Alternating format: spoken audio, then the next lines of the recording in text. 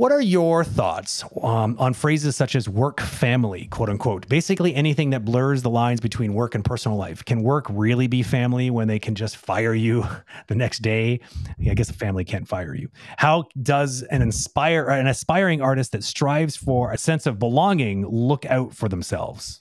You always have these cerebral questions, Petar. Do you have like these visions in your sleep that you come up with these questions? It's like you dream up these really like very complex scenarios, and then you bring them to David and I. It's like a confessional. Yeah, I kind of agree a little bit that on the workplace to say like we are family, it's a little bit pushed. It's a little bit not really. I mean, for me, family is, you're stuck with them. Whatever happened, you're still going to love them no matter what, and they're there. For me, work is more like a sports team. It means that in the moment, you need to have a good chemistry. You need to know leverage each one, strength and weaknesses. You're there for each other, but you also do realize that this is our team this year. Next year, the team will be slightly different. And 5 years from now, it might be completely different. And 15 years from now, no one here is still going to be there. Yeah. And some of us might still be friends, but it's not like a family that, you didn't see your sister or brother for a couple years. And, no matter what happens, you're there for them. So I think there can definitely be a sense of camaraderie. And for me, this is why a sports team that you are fully invested in the success of the team as a whole is a better analogy for me than a family.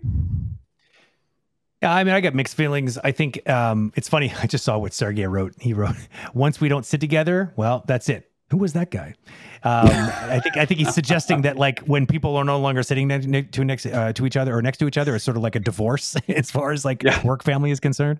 I don't know. Like I think first of all, smaller companies really do a better job of emulating this in a real way, I find.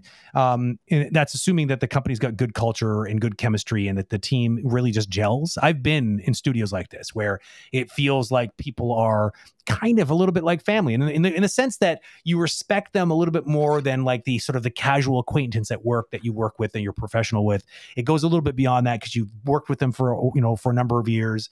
You become friends with them.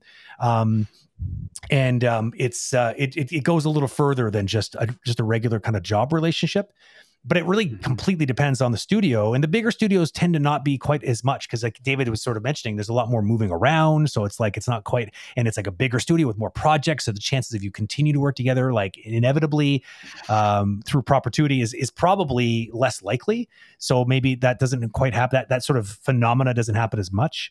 But I mean, I'm not going to fight it, but it would make me maybe irk me a little bit if a studio was trying to push the messaging a bit too much. Like that was what they were aiming for, Yeah, the way that Pilar phrased it, this is why I understood it. It's mainly, it's rare that your peers, your team is going to say, "Oh, I really feel like we're a family." It's going to usually come more from a speech from the upper management. That's going to try to boost morale and remind that, we're all a big family and right. And all that. So I understand that, it has its moment, especially when it's tough in the production. And if it boosts morale, if it can bring people together, fine.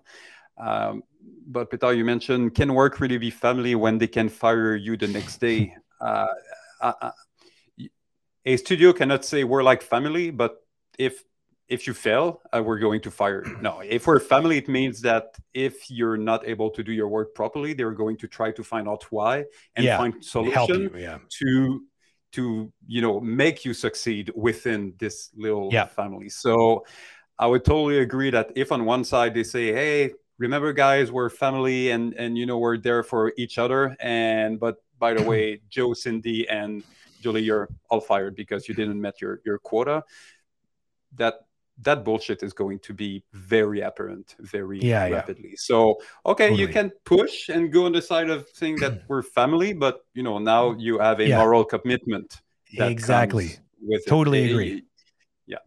You got to like, it's got to like a real family, like as David was indicating, it's like you're kind of stuck with them, which is, kind of a good thing and a bad thing. It's like you're bound by blood. And I think that's kind of important. Some people take that more seriously than others, but basically at the end of the day, there's like you can't just use the concept of family to sell a positive thing, but then not be there on the rainy days and, like to be there to help people through the slumps, because that's real family. Family are there no matter what, when they're not just sort of fair weather friends, they're or business relationships. They're going to stick with you. They're not going to just sort of take the easy out, and then just because you don't make a quota, like David said, you're out.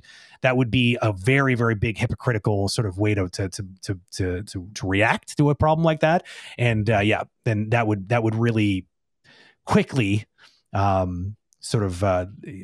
shine a very, very negative light, I think, on the culture of the way that the management is trying to sell the studio. And that kind of news would travel pretty quickly, I think. Yeah. You want to play the family card?